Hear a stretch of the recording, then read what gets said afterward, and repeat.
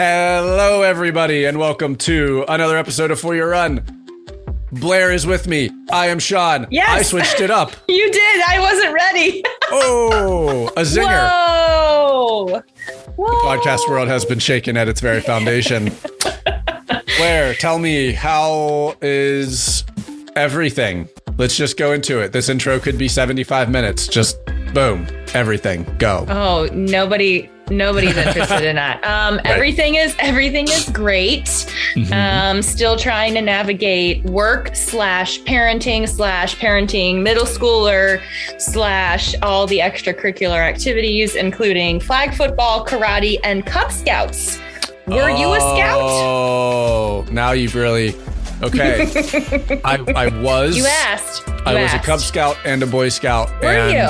Let's just be, listen, this is no shade at the Boy Scouts or Cub Scouts. I hated every Did you really? single minute. Wow, that's really Every encouraging. minute.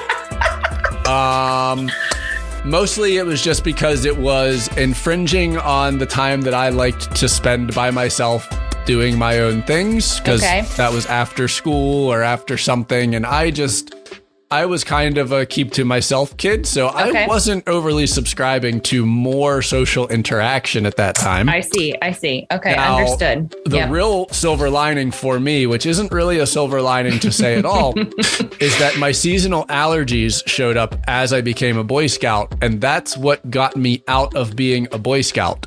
Got it. We went camping. The first Boy Scout camping trip we went on. Yep.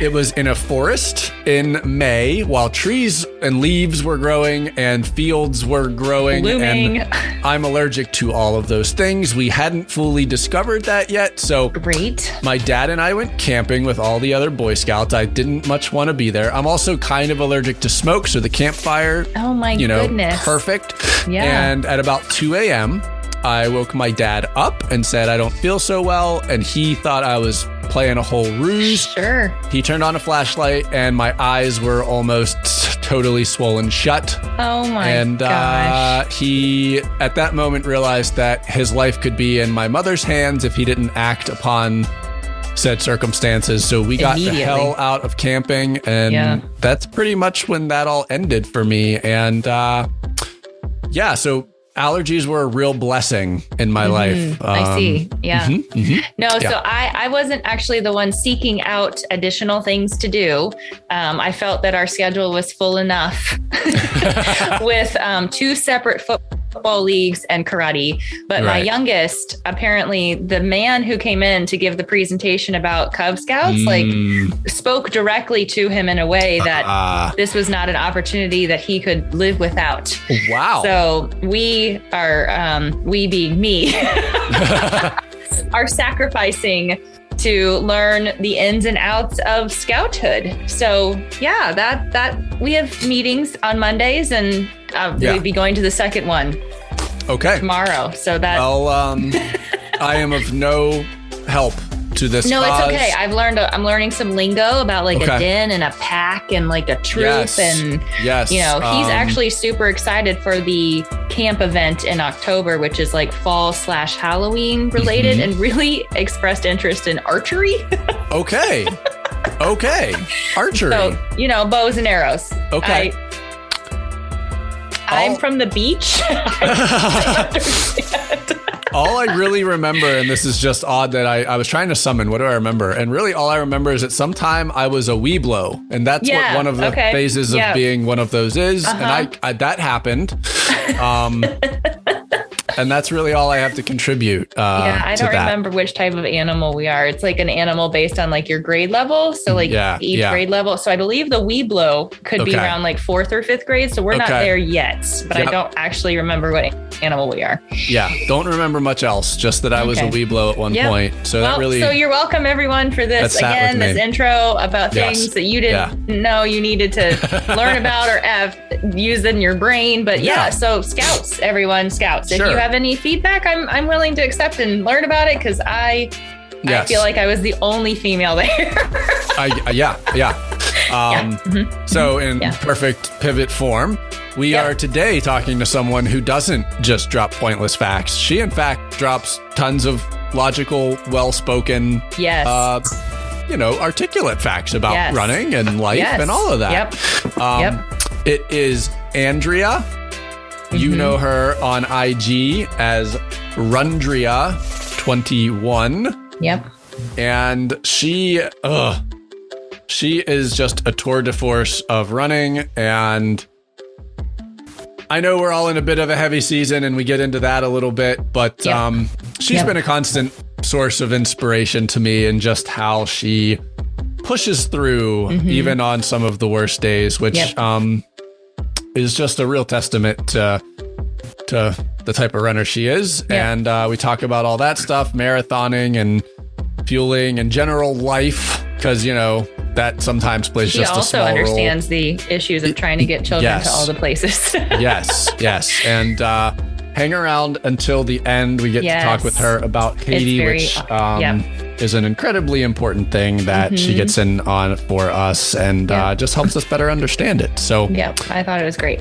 Yeah, I agree. And with all of that being said, Cub Scouts, Weeblos, Boy Scouts, Rundria, it's time. Go onward. And that's all I've got for you. So it's enough. It's more than enough. Let's go. Yeah. Here we go. Off we go. Enjoy some time with Andrea.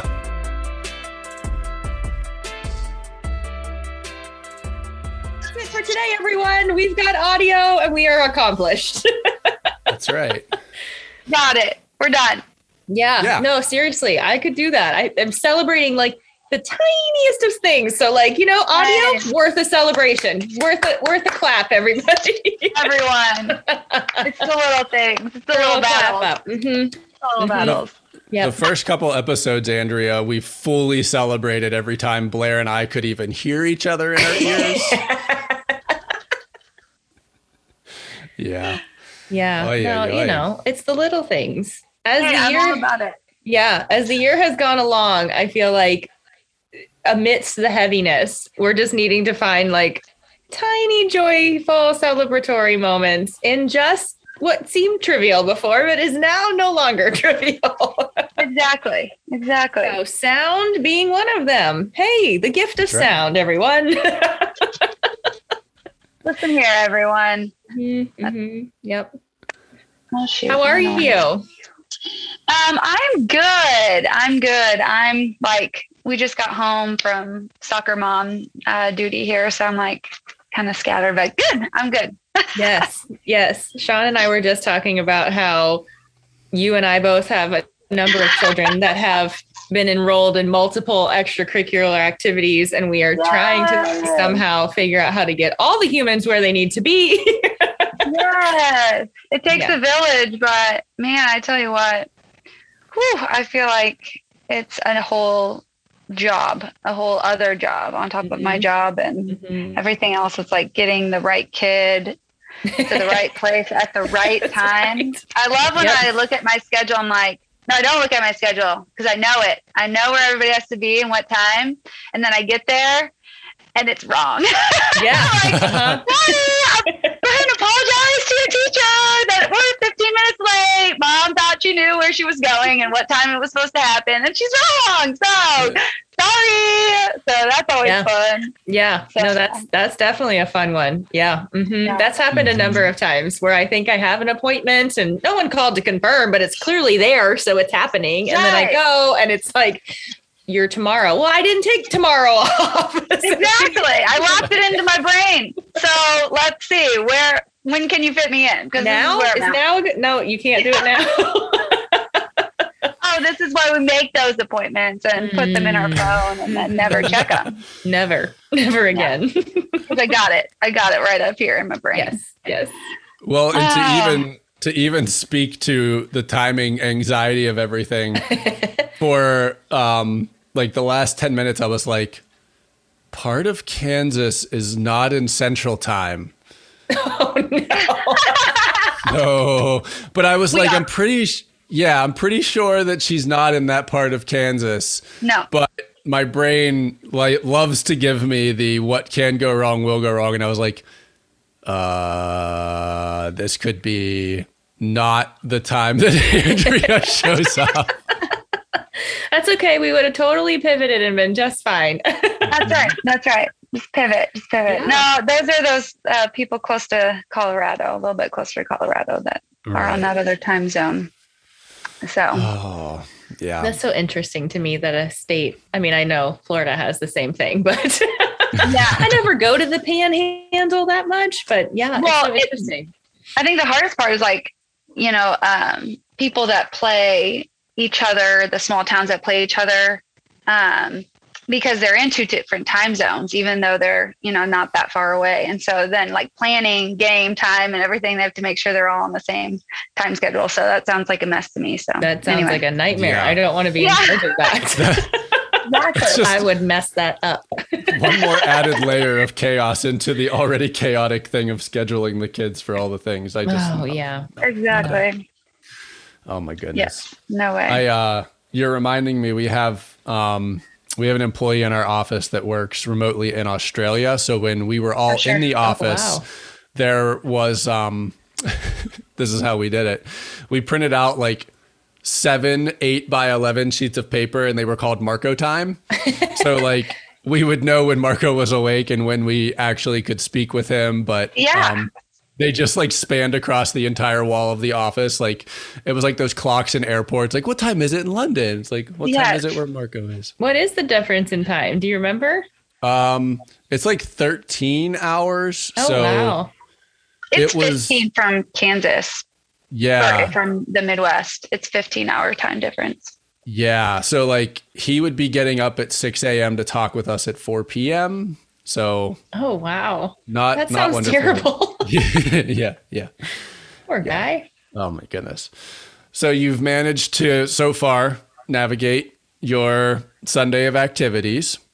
So far. So far. Bravo for that. Thank you. So this is just where we are in life, Andrea. Blair and I were like, what marathon are you training for right now? I guess I don't ever really share that, do I? All right, at least I could read. I was like, I can't read. I guess I don't share those things. Those are secret, just in case. I'll just add a large beep to your answer, and then we get context clues for everybody to try and figure it out. So actually, the plan was to run. There's a local marathon. Local. It's in Manhattan, Kansas, which is where K-State is. And so it's what we call when we go to town. So if you're from a small town, and you live outside, so whenever you go into the bigger city, which, in a big city, it would just be like we're a suburb of Manhattan kind of type of thing. But we always say we're going to town. So anyway, we go to town and there is a marathon there that's really beautiful. It's on a kind of a little bit of a trail, and it's by a big lake. It's gorgeous and it's shaded and fantastic. But then it just ended up that day is the exact same day as a cross country meet. And so I was like, do I coach? No, I'm just kidding. So then I couldn't do it. So there's one the next day in Wichita, Kansas. This is how professional I am. I think it's called the Prairie Fire, but I could be wrong on the name. I don't really know. I do know there's a marathon on October 11th, and I am going to that one. So that's what I've been training for. I'm going to look it up now. I hope it's called the Prairie Fire. There you go. I think it's called the Prairie Fire. That sounds great. I can't wait. I'm going to look it up. Yeah, that's how professional I am. People are like, so when is it? I'm like, I don't know. I think it's at this time. It's like 2 days before, and they're like, so what's the course like? I'm like, I don't really know. No, you're right. It is. Okay. The Fall Prairie Fire Marathon on Sunday, October 10th. Yes. There you go. Okay, let's see what we can find out. I want to see the medal. Yes. Yeah. We're going to go ahead and explain this marathon to Andrea. Yeah, can you go ahead and just research it for me? I do know what day it is. I do know it's a qualifier for Boston. That seems the most important part anyway. And those are the two things I was looking for. Perfect. Because I'd already started training for it. Of course, I start training for things And my coach is like, okay, so let's get this in there. I'm like, oh, that's going to be a future me kind of situation. And she's like, okay, so what marathon are we training for? Like, what's the day again? And I was like, yeah, I better look at that real quick. So then I was looking at it, I was like, uh-oh. So now I have a cross country meet on that same day. So we were looking for other ones, and this is one day later, so it wouldn't mess up what I've already been training for and that kind of thing. So anyway, and then a couple weeks later, I sign up for it and all that kind of stuff. So that's okay. Yeah, that's okay. I'm one of those people, it's like, I thoroughly enjoyed your post of like, I decided to sign up for the marathon I'm training for. I like that. Yeah. I've been training for months, but I'm going to sign up and actually register for this one. It's totally fine. It is totally fine. That really speaks to my like inner anxious self-doubt self of like, I will train for it, but that doesn't necessarily mean I'm committing to it. Right. Something may come up, and that's a lot of money. So, Yeah. Okay. So it's a double loop course design. I don't think I'll mind that. Yeah. Nope. It says it's fast and exciting. You get to run in the Old Town District. Yeah. Yeah. That sounds good. It sounds good.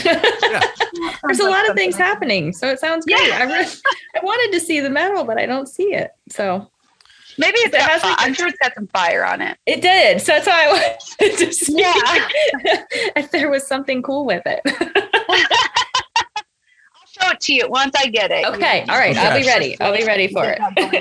All right. I will tell you too, Andrea, you are not alone in the hilarity of living in a place where people say they are going to town. I grew up in a place where that is still said. And it's not only that, we also say we're going over the mountain to go to town because there's only one mountain, apparently. So you have to go over the mountain to go to town. Now, where I currently live, I still have to go to town. So none of that has changed. So I'm with you. We are still constantly in the lingo of I have to go to town. So, I grew up in Omaha, Nebraska. So we grew up in a larger city. And so I never ever in my life thought I would be the person that says, I'm going to town. And then here we are. So, yeah. Yeah, like we were the stereotypical like 80s television show of like the blizzard's coming. We have to go to town. Yes. Yeah. To get bread and milk. The blizzard has come and now we can't go to town. Now I hope we have enough to make it through. And it was such a secluded town that there was like a blizzard of 93 or 94 here where we got 4.5 feet of snow.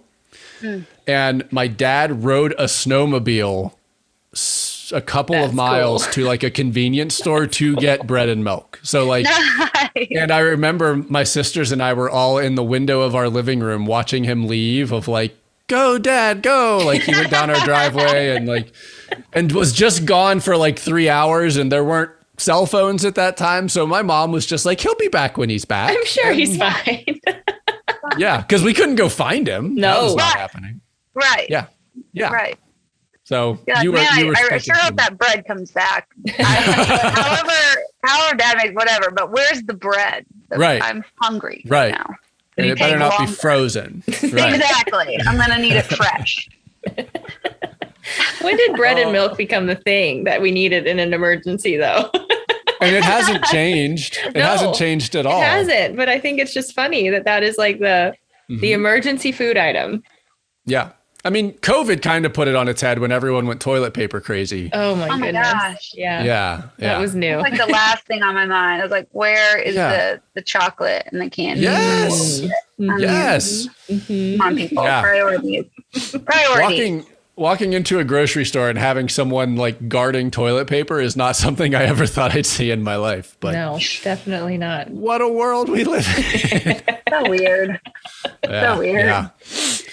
So I was obviously, because I talk to you as often as I can, but I've been tracking all of your running and we've been talking with so many other people just about, I am glowingly referring to it as the season of running that I'm in. And you've probably heard Blair and I joke about trash halves and all of that good time. So I know that you have just kind of not been feeling like the runs are hooking up. But before I start asking questions, I wanted to give you what I love to give other people, which is the Sean 30,000 foot account of who you are from my perspective. Okay. Which is that the first week or two that I started following you, you one, get up way too early to run for my standards. Two, you, and I've gotten way better about the whole measuring yourself stuff, but you are this sneakily fast runner with hilarious outlooks on your miles.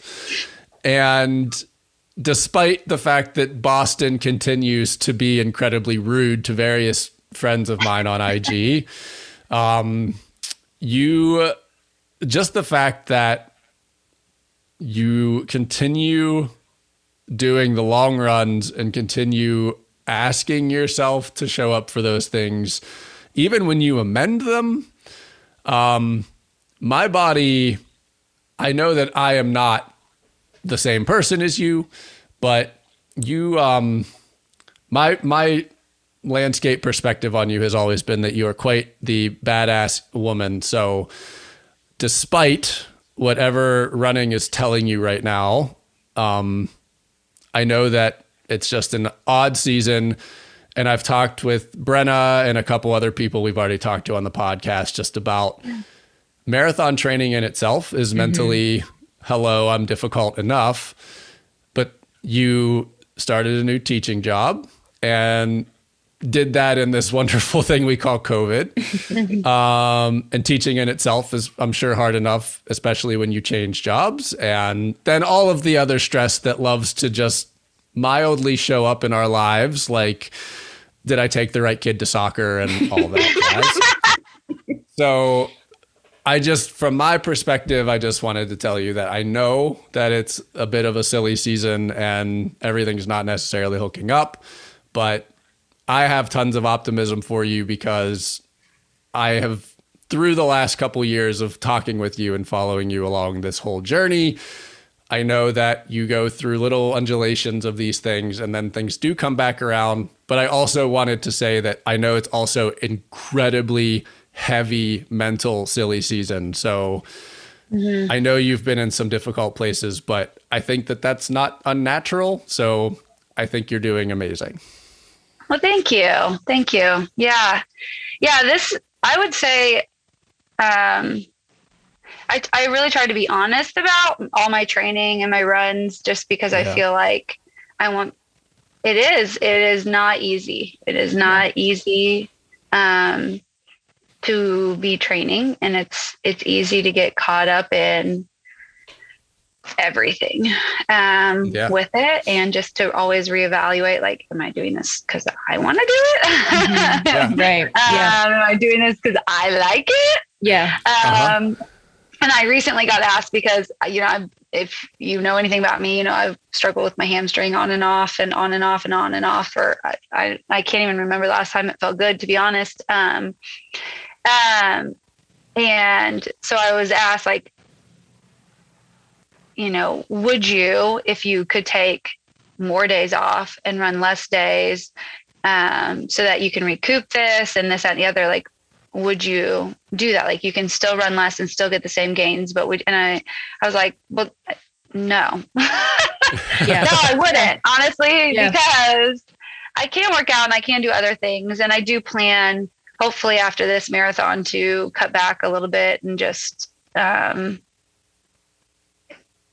don't know, not reevaluate, but just let my body kind of have some moments. I don't think that it's had some moments. Yeah.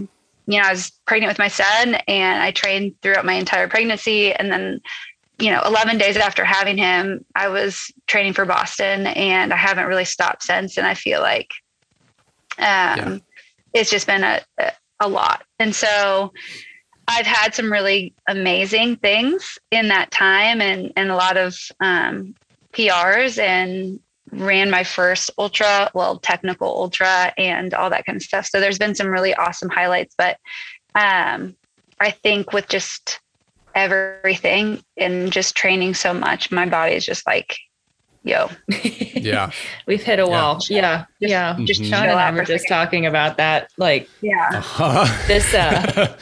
this season of life in the last, I don't know, almost 2 years, it's different than anything we've navigated before. And so when you are adding that stressor on top of other stressors that are just part of, life, and then training stressors, like there's just only so much that our bodies can handle at any given time.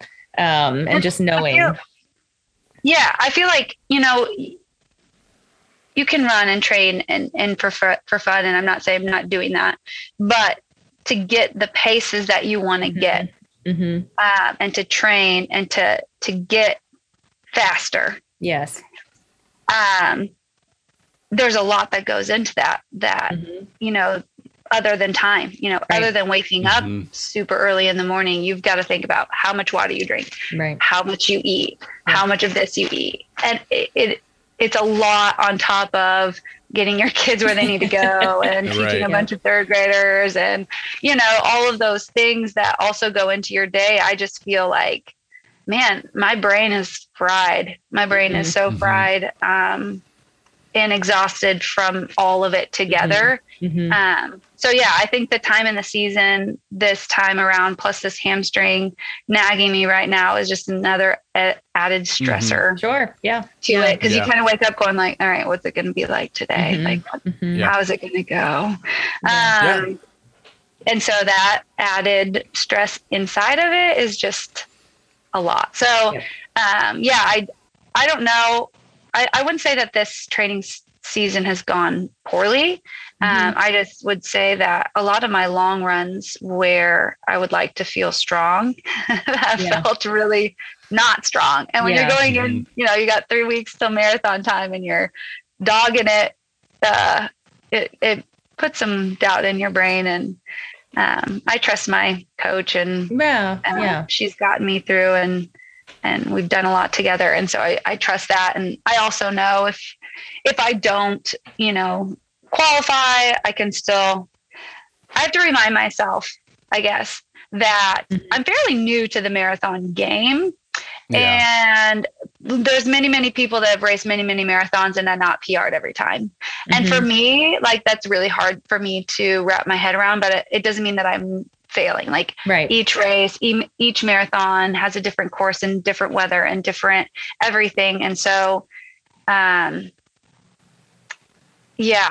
so I need to just remember that because, I put that extra pressure on myself. That's not needed, first of all. And second of all, like, I have to remind myself that most people don't run, so many marathons and qualify for Boston and you know what I mean? Like, so, I'm trying to, but I can't say I'm doing a good job at it, but those are things I should remember. But you're still working on it. So that counts. Yeah. It still counts that you're still working on it. And it is frustrating when you work so hard and you are not hitting a pace that you are striving for. It can be defeating and it can make you feel like, what else could I be doing or should I be doing? And I think that things that you just said about remembering that this is a hard race, is a hard distance to do, but you're doing it, A marathon's a marathon, regardless. I mean, finishing a marathon is finishing a marathon, and so that's the first thing. And then, exactly. It's just frustrating because you put so much time and energy into it.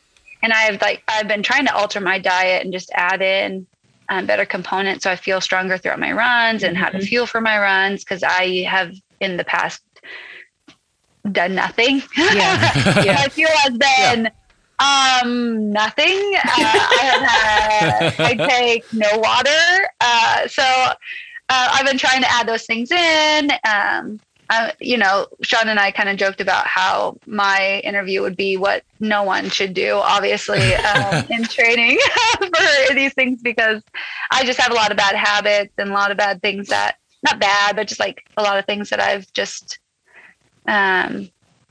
I don't like I'm lazy. Like, I don't like carrying water bottles. So I don't do it. So then I don't get water. You know what I mean? So I've slowly adapted on making like smaller loops to my car, all those kinds of things. But before it's like, oh, I can't be bothered with this. Like, I can't. I hate like holding stuff. And so then while it might be you saying it's your stuff, I am the same person, Andrea, which is why it was so funny. Right. Like, I have had to be really stubborn with, I don't need water, or I don't need to stretch, or because I get these super goofy positive affirmations of people who are exceptionally unique. Like, I have a couple of people that are like sub 3 hour marathoners, and they run 70 miles a week. And someone asks, what are you doing to make yourself so? And he's like, well, I run and and then I walk back to my house and I eat something. So I'm not necessarily, and you can see that stuff and go, well, okay, so it works for some people, so it can work for me.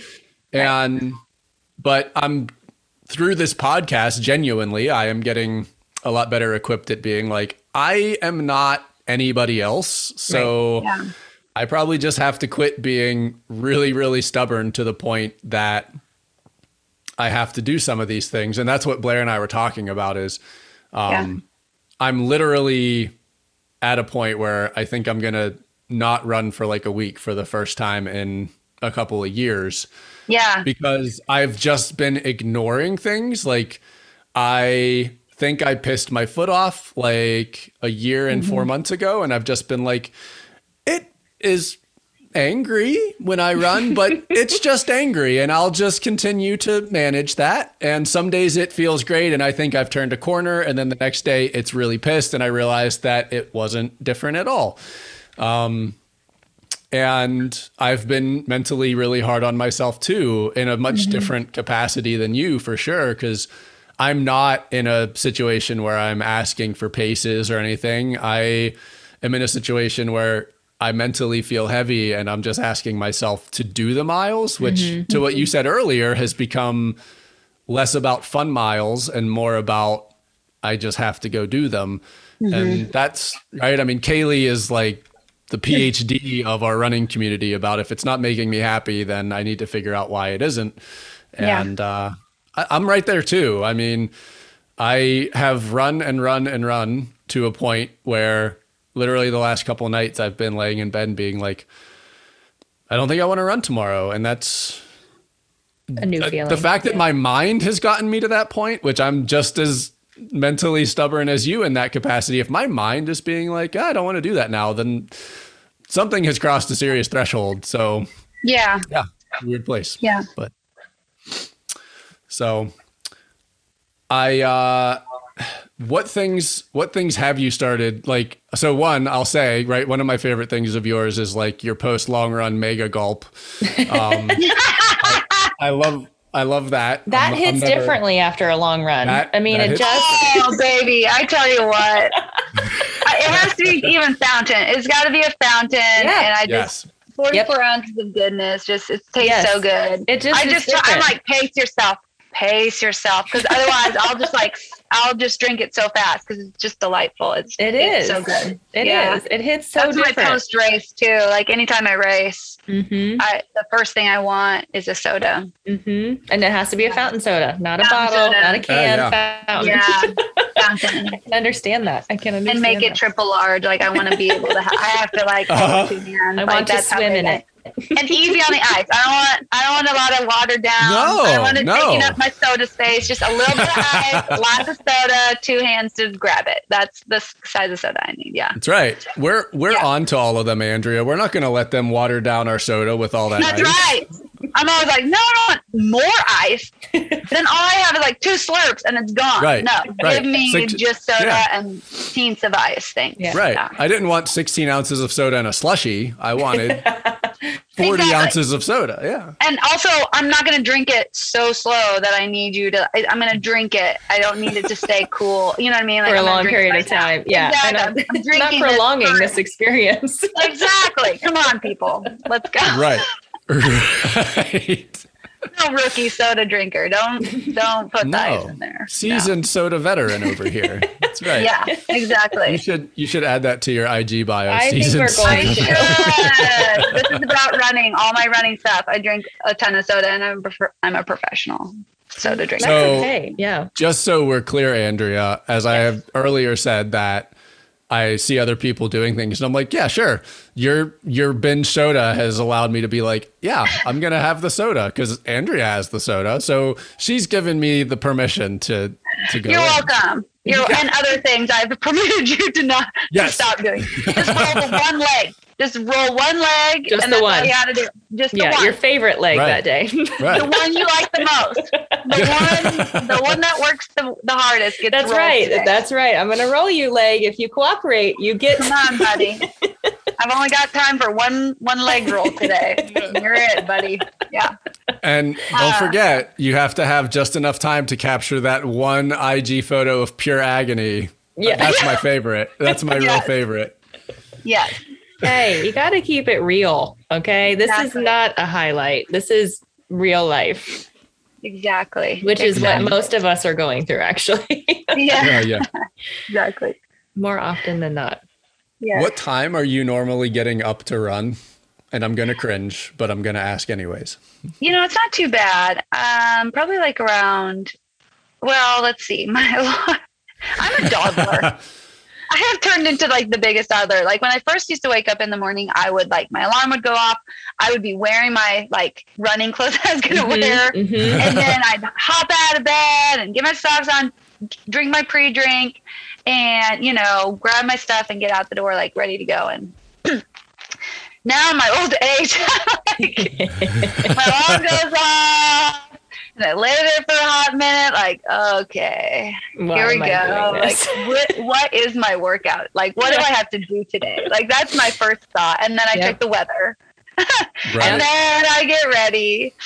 And that process takes like probably 40 minutes. Yes. I need 40 minutes just to get myself out the door. So anyway, I wake up like around like 4:15 or so.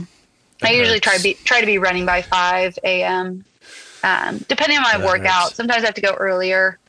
But yeah, try to. Whew. Yeah, I know. So Sean and I are not the best morning humans. Yeah. Great aspirations. To be honest, I haven't always been. But there's just I'm not a night person. Yeah. I'm not a night person or a morning person. I'm just like that. I'm present in the day. I am here, but it's really hard for me once I get home after everything is said and done for my day. Yeah. That's what we were just talking about. I like to have a solid whatever minutes I get once my kids are asleep, to just do nothing and watch really crappy TV shows and lay there and eat popcorn or watermelon or whatever and do nothing. Yeah. You know what I mean? And so I just need that hot minute. I don't want to then head back out and run after that. No. Some people can do that in the evenings, but for me, it's like my body is done. It's done. It doesn't want to do anything. My body says no, thank you. So it's better for me to wake up and go at it before my brain knows what's happening. Halfway through, I'm like, whoa, wait, where are we? Get out here? What are we doing? It's like, shh. You only got 3 left, so sister. good. You only got 3 left. So, half the time I'm maybe asleep. So it works out in my favor. That's a sneaky good thing to do. Yeah. Oh my God. I get called out all the time. So the thing that I'm great at, Andrea, is I will change into running clothes at 7:45. I will make my way sometimes, okay, I'm just right. This is example time for me.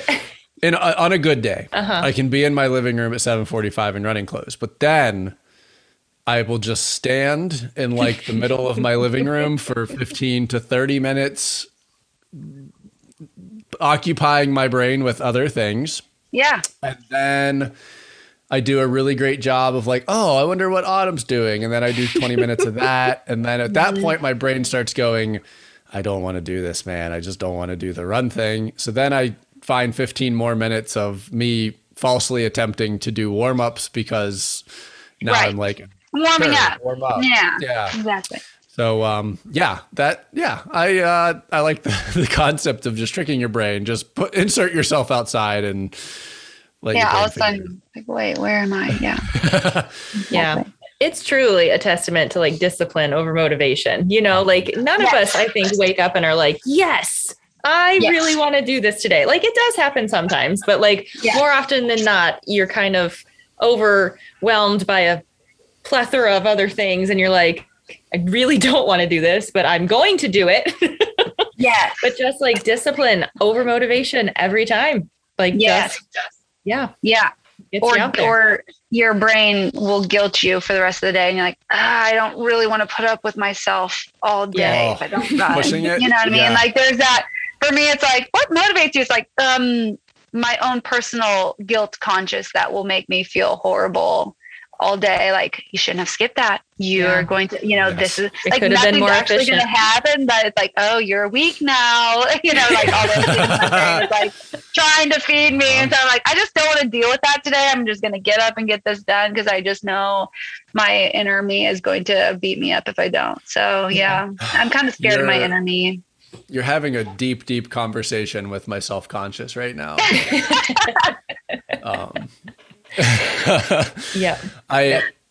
I want to ask, because I'm sure that if this will be a question everybody needs answered from you, but how long have you just been devouring entire watermelons seemingly?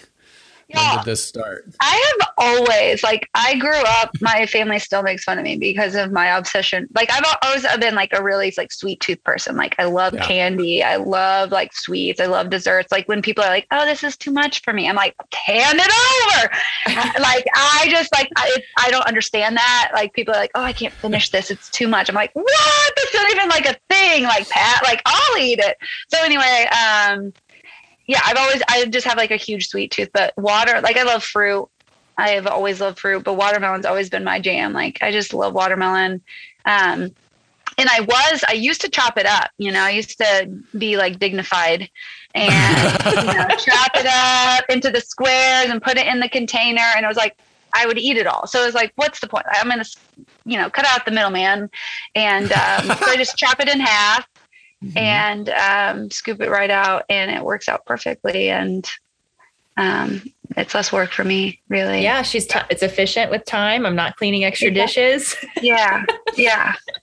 Makes perfect sense to me. Exactly. So it's fantastic. And so I've always been a watermelon fan. And when watermelon season is over, it's rough for me. I do not like it and it's coming. It's here, and all of a sudden those huge things of watermelon are just gone. It's is there a pivot? Do you pivot to anything else, or is it just sadness? So winter fruit is apples, there's really nothing that happens around here except for apples, which I like apples. Don't get me wrong. I'm a fan of apples. I'm a nerd about apples. I have there's apples I'm I can't eat that. It's not a good apple. I'm not an all accepting apple eater. I'm pretty particular. So, but I like all fruit really. Okay. I'm not a big fan of veggies, which is my struggle. I like veggies that taste like fruit. Yes. Where are the sweet veggies? Then give those to me. I will eat the pepper. Yes, it tastes sweet. Give me the carrots. They're sweet. And they're how about this broccoli? No, thank you. It doesn't taste sweet enough for me. Can you put some sugar on that? No. I will tell you. You're speaking to Sean. Oh, so hard. When Sean was talking about those smoothies and veggies, I was no, I totally get it. If somebody hit it in some sweet nectar of goodness, maybe I would eat more veggies too. See? Well, but so, I mean, full honesty, every 6 months, I'll be like, I'm going to do it. I'm going to eat a carrot. I'm going to eat a carrot. I don't mind carrots, but yeah. You see, I start to eat it, and the sweetness is at the start of the carrot. But the more you chew it, the more it just turns into like cardboard in my mouth. You gotta get those baby carrots. Have you had? You gotta steam them and cook them a different way. You gotta get baby carrots. Then you got goodness all around. Okay. The funny thing is, like my son, I don't know how he ended up to be this weird, but like he when he's hungry for a snack, he like gets the bag of baby carrots, and he's just like, wow. Like, and I have to be like, dude, put them back. You're going to eat the entire, you're going to turn orange because you're eating all of the carrots. Or I don't know. He just like snacks on the weirdest things like cucumber, and I don't know. He's good for him. That is definitely a child. It is good for him. I'm proud of him. But awkward problem to have. Yeah. I know. He likes vegetables, so good luck with that. He just likes crunchy things, really crunchy things, and those veggies are very crunchy. Yeah. He goes like fruits and veggies are his like, so, you know, when you get a plate, it's like he eats all of his fruits and veggies and then bread and then the meat. Like he's not a big meat person at all. Interesting. So, yeah. I've definitely moved away. Like I can't, if I eat meat like 2 or 3 days in a row, my stomach likes to be like, bro, this is not where we live anymore, which makes me incredibly sad. I used to you know, I was definitely raised on like the chicken and cube steak and hamburgers, and that was my life. But if I have like hamburgers 2 days in a row, my stomach is just super pissed, which is really a bummer. That is a bummer. We do a lot of like different meats. Like we do like lamb and bison. If you've never had bison, it's delicious. I've had bison. I have, surprisingly. Good. I've had elk too. We've had elk. Oh yeah, I don't think I've had elk. And we've done like lamb burgers, which is actually very good and like juicy. So we've kind of done some different meats other than, or like different lean meats and that kind of thing. But yeah. Oh yeah, it makes me kind of sad. My stomach doesn't like everything anymore. I know. Oh yeah, I find that every year. I'm like, ooh, no. Yeah, I joked with somebody. Anymore. I hired this girl on my team right out of college, and I told her this thing, and someone else on my team was like, dude, that's harsh. And I was like, I don't know, I'm just saying facts. Like, I was like, enjoy the Taco Bell and the Arby's and all that stuff for now, because like 26 is going to show up and like punch you right in the face. Yeah. And then there's no more. Worse. Yeah. I used to do like the Taco Bell big box, and then your stomach says, hey, this is not fun for me anymore, and I'm going to rebel. Yeah. Oh man. That's always fun. Each year it's like a new discovery. What does my body really hate this year? What can we add to the list of things that this body no longer accepts? Yes. So based on that, by the time we're like maybe 65, Andrea, we might be eating vegetables.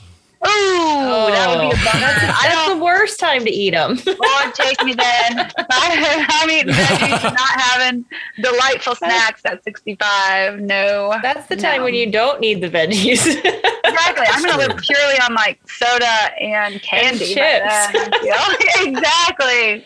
Oreos and whatnot. That's my love language. Give me potato chips.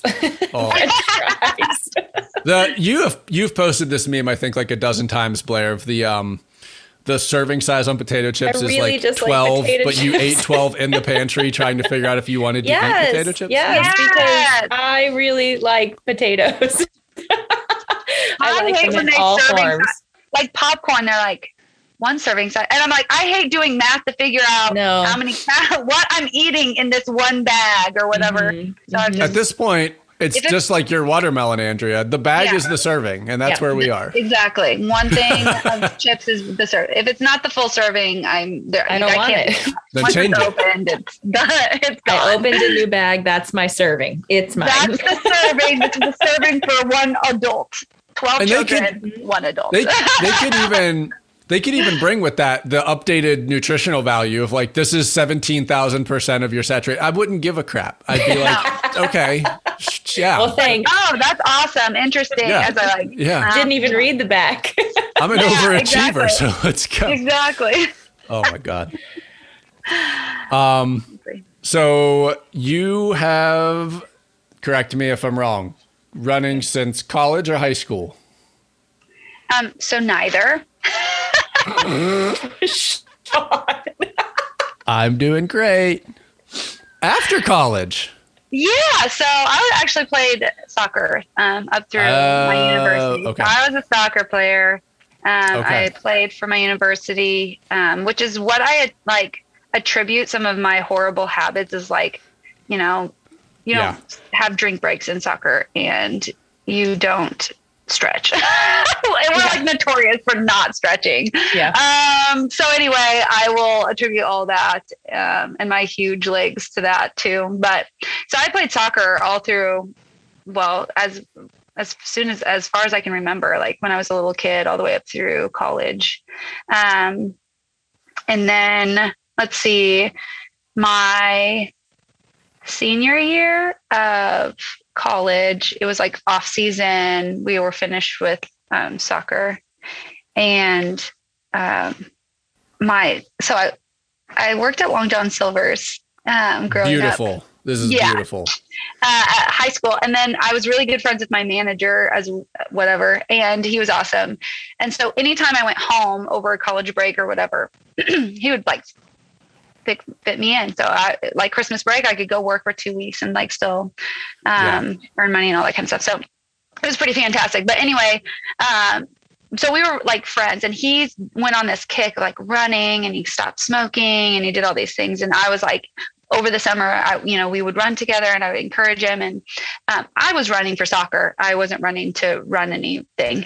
Right. But he was hey, we should run this half marathon in Lincoln, Nebraska, because I went to school in Nebraska, and this, that, and the other. And he was training for it. I was okay, cool. Yeah, I can run a half marathon.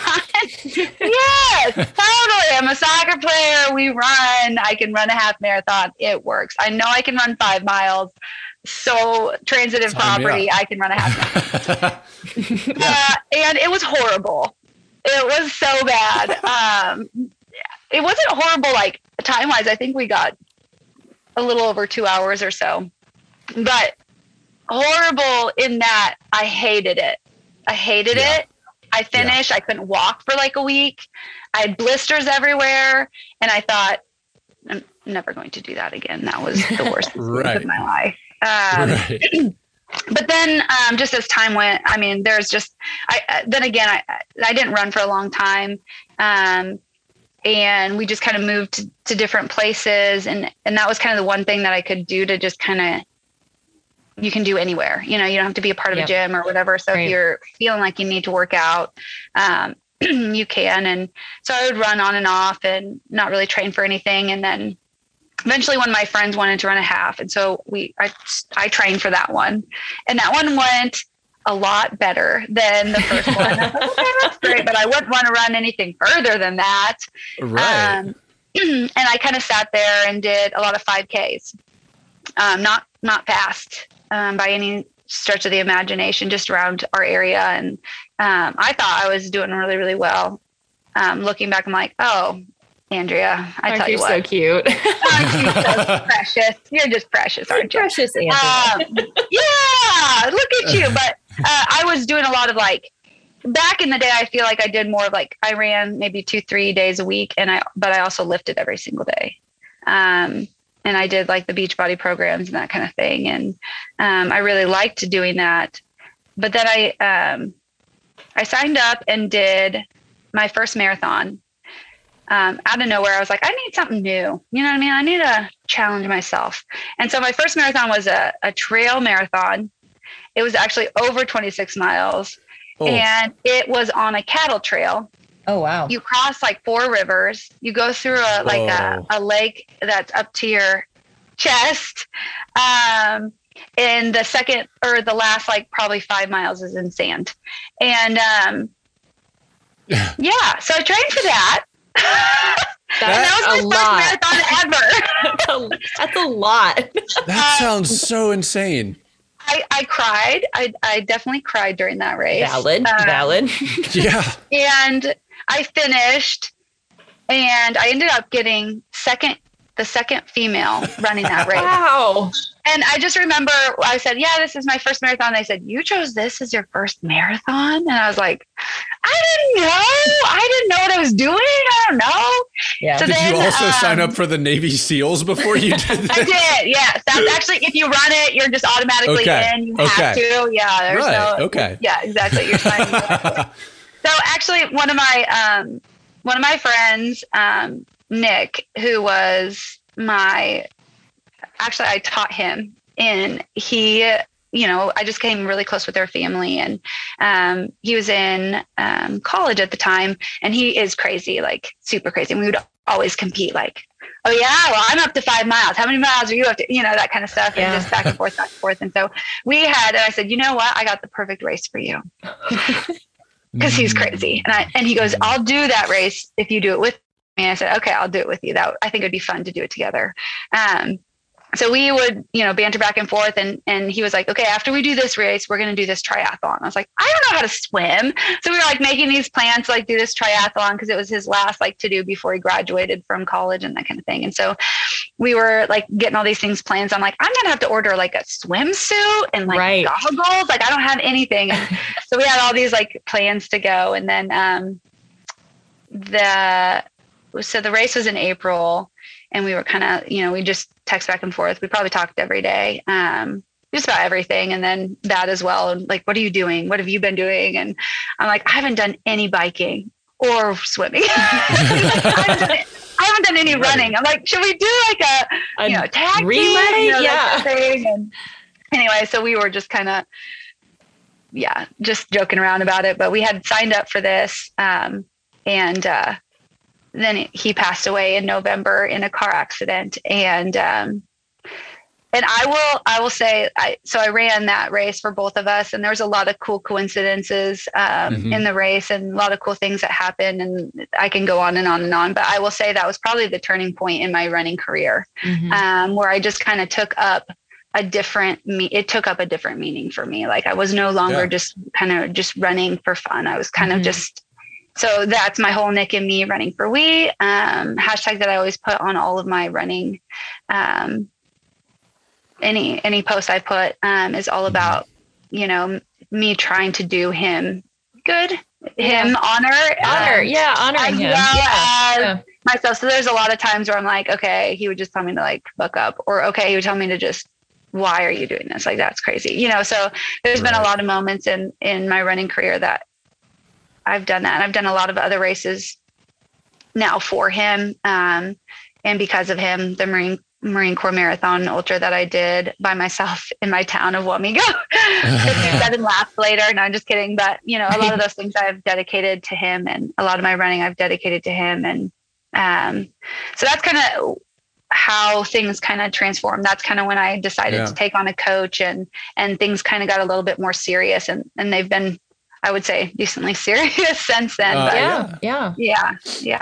So not a runner all my life. In fact, I constantly tell my cross country kids, I'm like, dude, I got asked to be, to do cross country for fun, like to stay in shape for soccer. And I was like, no one's willingly getting me to run 2 miles for funsies, like for sport. That's not happening. Like, I'm not going to do that. So I think what high schoolers are doing out there and middle school kids do out there, just running, is pretty cool. So it is. Yeah. It's really cool. Yeah. And how did you get into coaching? Have you always wanted to do coaching, or just kind of the opportunity presented itself? How did this happen? It's all a blur. I do have a passion. I do have a huge passion for running, and I love encouraging youth. Obviously, I have a passion for youth, and big in our youth group, and have always been, teacher. And I do feel like I was like, oh, this is a great opportunity to, encourage this one thing that I think, as I told my kids, I said, whether you PR, whether you're the greatest runner in the world, whatever you end up getting from this season, you will walk away with some of the biggest mental tools that you'll need for the rest of your life. Like whether you end up being the best runner in the world or the worst runner in the world, the things we're training for are beyond that. Like it teaches you grit. It teaches you mental toughness. It teaches you all these other things that apply to so many other areas of your life that you can't really get anywhere else, you know? Right. And so, I hope that, you know, I think that's great. Get to that point, so. It makes sense. I mean, our youth definitely need that impact, you know, they really do. Yeah. Yeah. And so I think right when we first started talking to you on the podcast, I went way all the way back. And I saw the Nick and me thing and thought, there's massive prominence to this thing. So thank you for sharing that. I think that's amazing. And I know that you probably know this, but I'm going to tell it to you anyways. Everything you were just saying that you tell your kids, like you're in that season, like what you were talking about earlier of like, this whole cycle has been super hard, but you're like, and I think everything you're thinking about doing when it comes to the race and it comes to kind of giving yourself a little bit of like time to step away from the full go. I think the next time that you decide to, you know, lace the shoes back up to start pushing yourself, you've got like an entire 2020, 2021 of huge mental inventory that's, I think, going to make the next time that you decide to go for something I think it's going to make you incredibly tough. And as if you're not like supremely wonderful and badass enough, I think that will just, accelerate. But the cross country thing is, I didn't want to run cross country either. So my mom was just like, guess what? Bye. And, you know, I've thought a lot about that too, of the stuff that it taught me. And I asked Jim this too, you've already kind of spoken to some of it, which is amazing. But like I was running cross country in like 99 to 2003. And that was a way different time. Like your coach wasn't sitting down with a group of 40 kids and being like, let's talk about the mental aspects of running. They were more so just like, you are 8th and we need points out of you, or, do better. And maybe not with a whole lot of reason behind how to achieve that. And I only had this realization. I told Blair this like 4 months ago or so, of like, the greatest way for me, because I was already the tall kid. So everyone would, I would show up at a meet and people would think I was the 1. And that was so far from the truth. I was like the 10. So I just kind of was like, I'm just going to be really bad at running so that no one pays attention to me. And that was kind of how I like circumnavigated teenage years. And I think to some extent, a large portion of even my newfound running life in my 30s, of like, if I just don't set any real goals for myself, I'm going to be so good at not letting myself down. But I think that's cool that you're having those conversations with your kids, because I think that, and I listen, I love, and I still want to reach out to him. He's in his 80s now. He still runs. He's this incredibly nice guy. And I can't during COVID. There's no way I feel like I want to go see Joe, because that is not great. But I mean, he gave me running, and whether he gave me all those other things or not, I learned a lot. And in a weird way, because I didn't really ask much of myself when I was running as a teenager, now in my 30s, I'm thinking more about asking that from myself, because I did this thing, but I didn't really apply myself. And that coach was always like, look at this kid with his incredibly long legs. He's going to do amazing things. And I don't think he meant to apply pressure, but he always just was like, you could be so good. And to my response to that was always like, that does not hit me. Like that's not positive for me. So in a way, coming back to it in my 30s was kind of me being like, I left a big box unchecked, and I didn't do any running really in my 20s because I kind of had like angst towards myself of like, I probably should have tried at that thing that I didn't do. So that's kind of what brought running back to me. And like Blair, you know, creates a lot of my, you know, schedule, to which I am constantly amending because my life has been a barrel roll recently. But that's how it's supposed to be. You just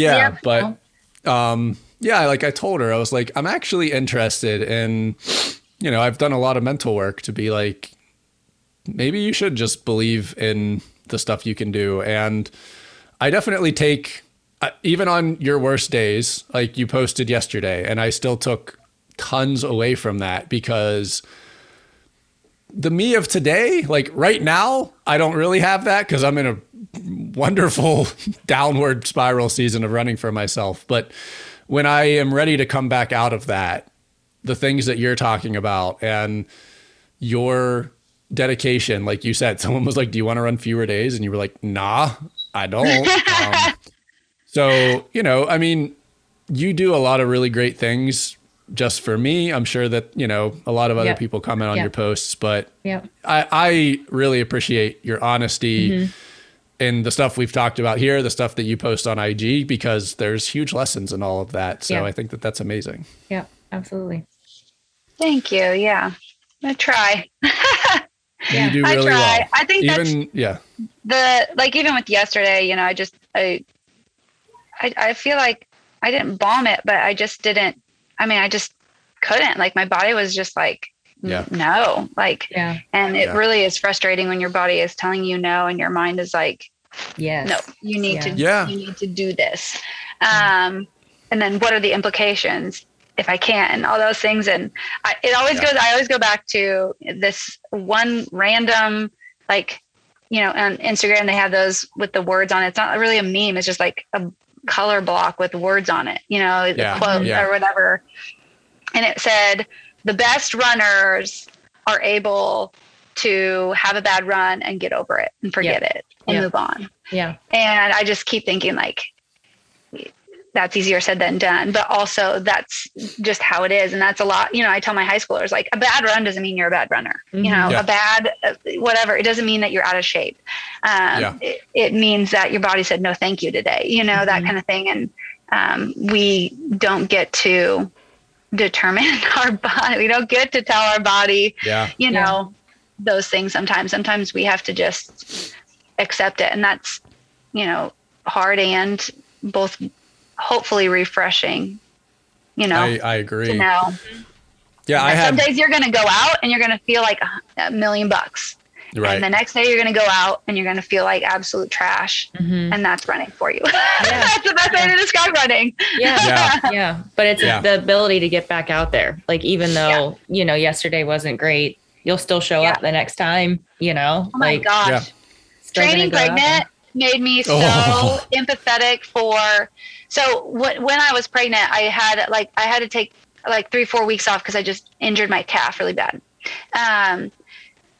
And so I was on the bike and I biked for a really long time. And so then finally I got back to running, and in that, you know, month of time, I had put on weight, and just the difference in that amount of weight that I had put on, training was just so much. My legs were like, whoa, lady, like, what the hell, you know, like, type of thing. And training pregnant and lugging that extra weight around and just all of that, like the lung capacity being compromised and all those things, it made me very empathetic to people that are just starting and having to deal with those things, because it would be so defeating, because it does feel so uncomfortable and it does not really feel great for most of the time. And so I can see that it would be very hard to continue, because it doesn't feel like goodness. Well, and like, I was super guilty of, I've talked with a bunch of people on the podcast too, just about, and I've had friends that are starting running and things like that. And they just have expectations, and we all create expectations. But I would go on, when I first created my IG account, I'd be like, wow, this person's running like 12 miles at like an 8:30. So I guess that's my target, which that's hilarious. And, I went out, we took 2 friends of ours just running around a track because they were like, I think my form sucks, which everyone's form is different. So like, that's, an entirely different conversation. But I was just like, you shouldn't be trying to hit a 10:15. You should just be trying to hit what feels comfortable, and then you should let your body build from there. And I think that just comes with a lot of, imposter syndrome to some extent of, I want to be a runner, and I feel like running an 11:34 or a 12:15 doesn't make me that, which like Blair, you spoke to that really well. I think with even Kaylee of like a 5-hour or 6-hour marathoner is doing a whole different set of things. So much. Yes. Yeah. So it's incredibly valuable. Well, I just feel like a lot of people, when they're first starting running, they're like, oh, I can't run. I can't do that. It's, and I'm like, it took me a really long time to nail the easy pace. But once you can figure out how to nail an easy pace, and I'm telling you, I for a while, I got on the treadmill and forced my easy pace. That was what my coach told me to do. You're not running your easy pace. You need to run your easy pace. You need to get on the treadmill and set it at your easy pace and ride your easy pace until my body could kind of feel what that easy pace is, because we have this inherent feeling that like, if I run slow, I'm slow. And if I want to be an 8:30 runner, then I have to run 8:30s all the time. And the truth of the matter is like, that's exact opposite. And so I feel people like when they start running, they're like overwhelmed because they want to run really, really fast all the time. And it's like, no, like the best part about running is the fact that you get to run easy all of the time, like most of the time. And you just kind of chill in your comfort zone, and whatever that looks like is fine. And don't worry about that. And so that's really hard. That's a really hard concept. Even talking to my high schoolers, like, you don't understand. You can't add pace and miles and all these things at once, or you're injured. You have to add these all at different times in different ways, and they look different. And it's a hard balance. But I think starting running, and even when I was running, a lot of times I would look at each time and go, oh my gosh, I ran that really slow. That must, I must be getting slower. And it's like, no, your body's tired because you continue to push it at a race pace when it's not needed to. So that has been a huge game changer in running. I can enjoy running and run so much because most of my runs, 80% of what I do is 2 minutes slower than what I would race pace at. You know what I mean? So it's, and it's just, so people, I think get too caught up in that, and that overwhelms them. It's like, no, just run really slow and just enjoy it. And then you'll ease into the rest of it. But that's hard to do. Yeah. And I think that's why like running is just a sport that we like continue to learn from like every day. It's just a learning process. And, like the best piece of it is just honoring like what you learn and what your body feels like. Getting better at listening to our body. Right. Yeah. Yeah. My Autumn and I's sister-in-law right now, she hasn't run a marathon. She's training for a marathon. She's done some halves. And I knew it was going to come. Like, I didn't fully know, but there comes a point where marathon training is an insanely different animal from half marathon training, where your easy runs are 10 or 12 and your long runs are 16. And she messaged Autumn one day and was just like, my feet exploded and my legs hurt and I couldn't finish this 16-mile run and I don't think I can do it. And I was just like, okay, here's the thing. You're now using your socks up twice as fast, your shoes up twice as fast. You're asking a lot more from your body. You're not necessarily chasing that with the recovery that you should be giving your body that it's used to in an entirely different way.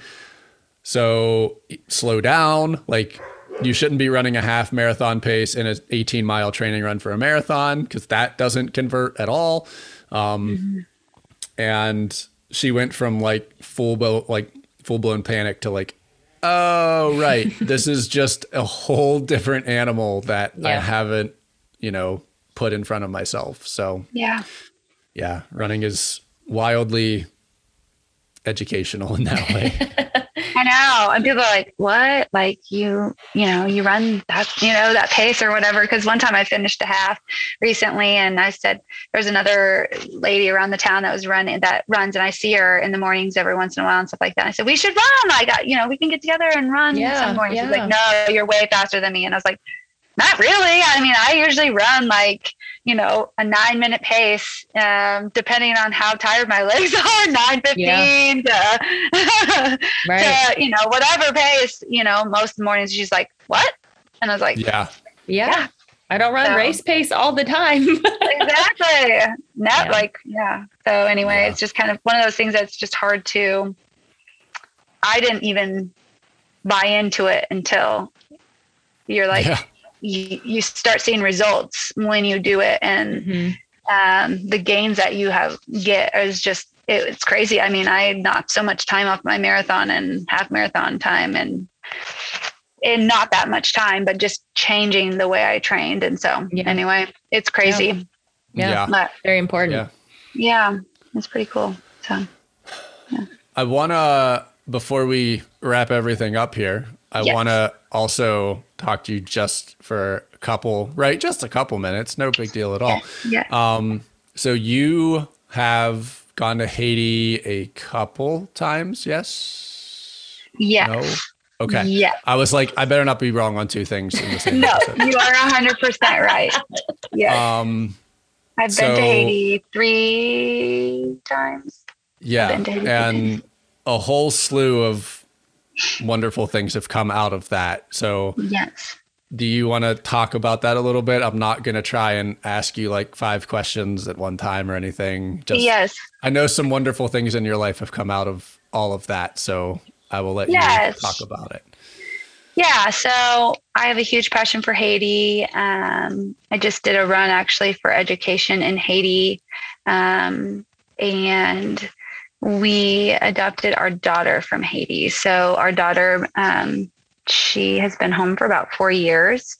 Our adoption process lasted about 3.5 years. And so in those 3.5 years, we spent 2 weeks initially in Haiti, then a week over Christmas, and then a week before we brought her home. So we spent a good amount of time there.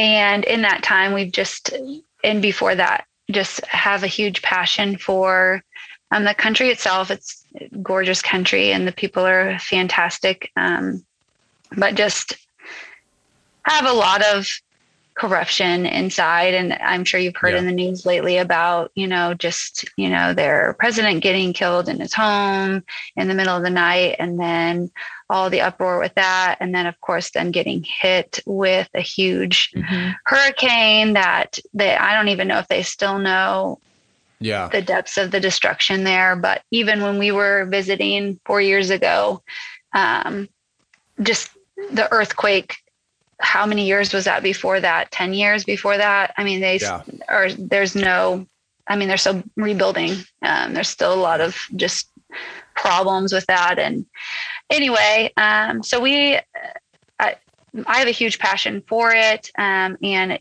one of the biggest things with, contributing to a place like Haiti or those mission trip kind of things is that a lot of times we give money to American people to go over and fix things and make things better. And it truly hurts their economy and their environment as a whole. Okay. And so basically Americans are going over to these impoverished countries and we're giving free services instead of having these people go to other Haitians to get those services. So instead of hiring a Haitian to dig a well or whatever, we come over and we'll do it for you for free. And so basically, we'll come over and be your doctor for free. So then the people that are trying to build an economy within their system, they can't, because we're giving everything to them for free. So we think we're doing them good, but in the end, we are hurting their environment and their infrastructure as a whole. And so there's a couple companies that come from Haiti that hire women to like sew, and I think they do a lot of sewing of like, I think nurse scrubs. And it's called Zel Haiti, Zel Haiti. And just like on the adoption agency that I went through, they hold a lot of like runs and that kind of stuff that goes to the actual people in Haiti. So like Benity was adopted from a creche that was owned by people from the United States, but it's all ran and operated by people from Haiti. So they're actually like feeding into their economy. Okay. That's fantastic. So anyway, one of the biggest things I want to say is when you're contributing to a mission trip or you're contributing to another country and you're giving money or whatever, I would make sure that it's going back to the people for a service, even if you have to pay like more money for the service and supplying them with that, then they're able to still build their economy to build that up, if that makes sense. Yeah. Other than just like throwing money or throwing items at them and just giving it to them, we're in turn just like hurting that society and that economy. So in a roundabout way, we're basically creating like hollow foundations for, like that's not how a country like Haiti is sustainable. You don't just show up and create some hollow foundations and say, look what we did, and then discover that those things aren't sustainable. And I mean, I think that there's been plenty of situations like that, and Haiti is just sadly one of the places that has seen a lot of that. And I everything you said, I think is 100% right. And I know we've talked in the past about it, but we'll definitely talk more. And you'll have to send over some resources or whatnot so that we can kind of share them with the community. Because I'd love to learn more and know what is the best use of, donations. I think anybody would want to know, like, what's the, we want to help, but like, we don't know. So I think people love to help, but it's like, how can I help in the most beneficial way for everyone involved? So I'd love to hear more about that. Well, and I think that it's great, Andrea, that you have had experience there, because I mean, I'm just thinking about it from a web perspective. And if I Google how to help Haiti, I'm going to just find a bunch of American resources, because there aren't a whole lot of people in Haiti that have figured out how to out SEO American charities and all of that stuff. Right. So I think that it's absolutely an incredibly important thing for people to be a little more knowledgeable about that. And I definitely wanted to give you some time to talk about all of those. Thank you very much. Because I think they're awesome. Appreciate it. Yeah. It's one of those countries that you're just like, we would love to go back again. I'd love to take my daughter back and for her to experience it. I mean, she was there, but I don't know how much she remembers anymore.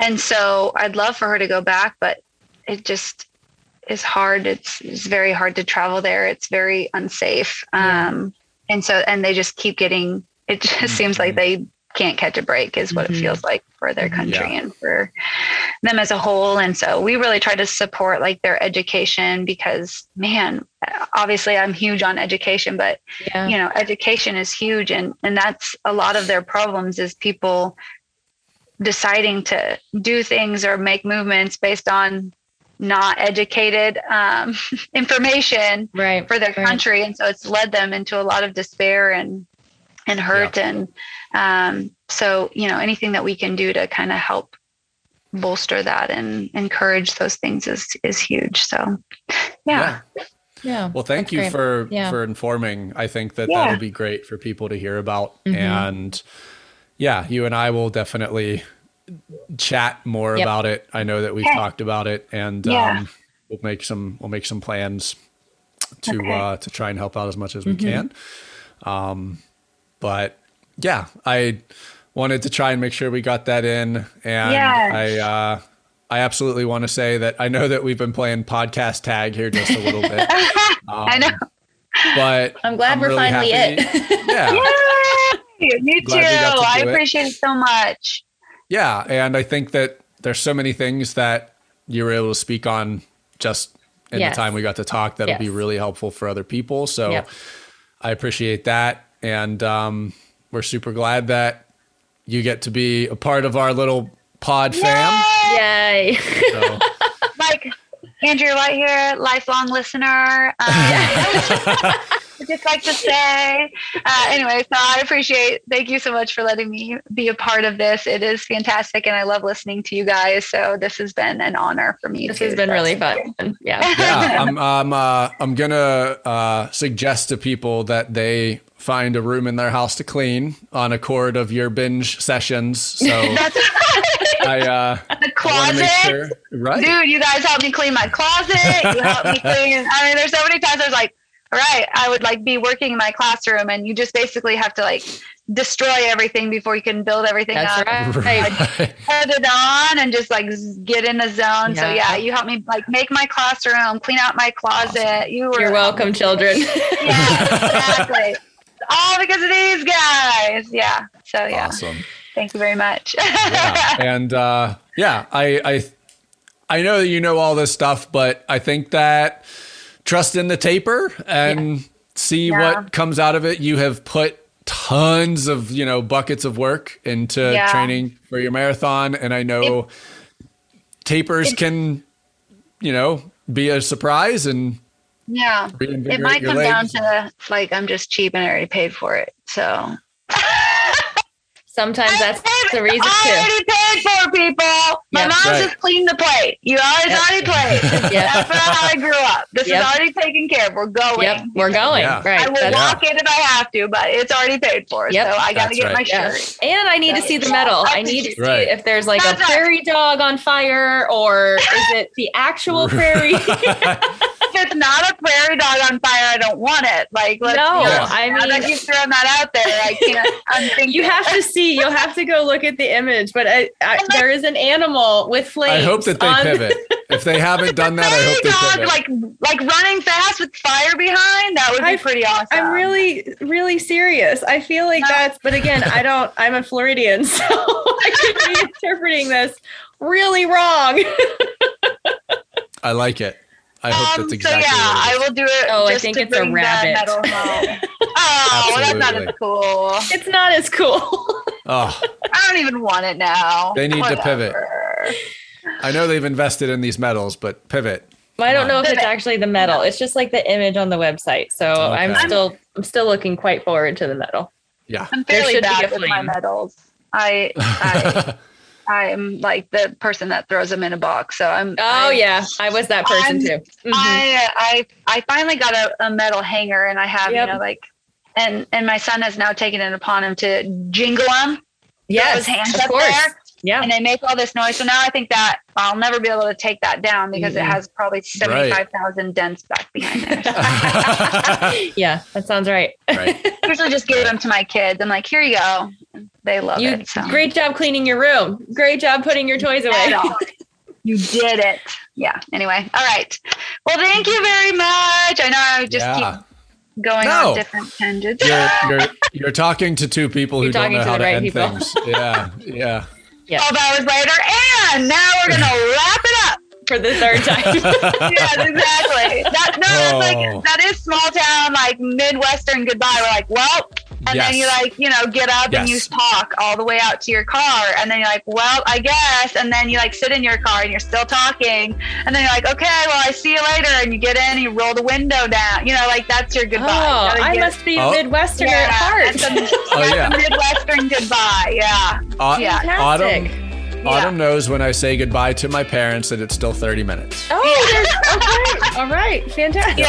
Yeah. So you just move on this way, except for we also have the extreme cold and hot here. So I wanna run the Good Life half-C. I want to do that sometime. It is so really do. I really do. Fun. Yeah. It's super fun, like energy wise. Yeah. And it's just a really good race. They look like they do a fantastic job with it. Yeah. It's actually on it's like probably one of only 3 races I have on a bucket list. Like I found their Instagram once and I was like, this looks so amazing. It is. It's so fun. If you do it, let me know and I'll meet you up there. Absolutely. Absolutely. Yeah. All right. Well, run plan scheduled. Have a great fall marathon. Good luck with everything. We are going to literally wrap this up, everybody. Okay, everyone. So you're welcome. All right. Until next time, thanks again. Thank you. Yeah.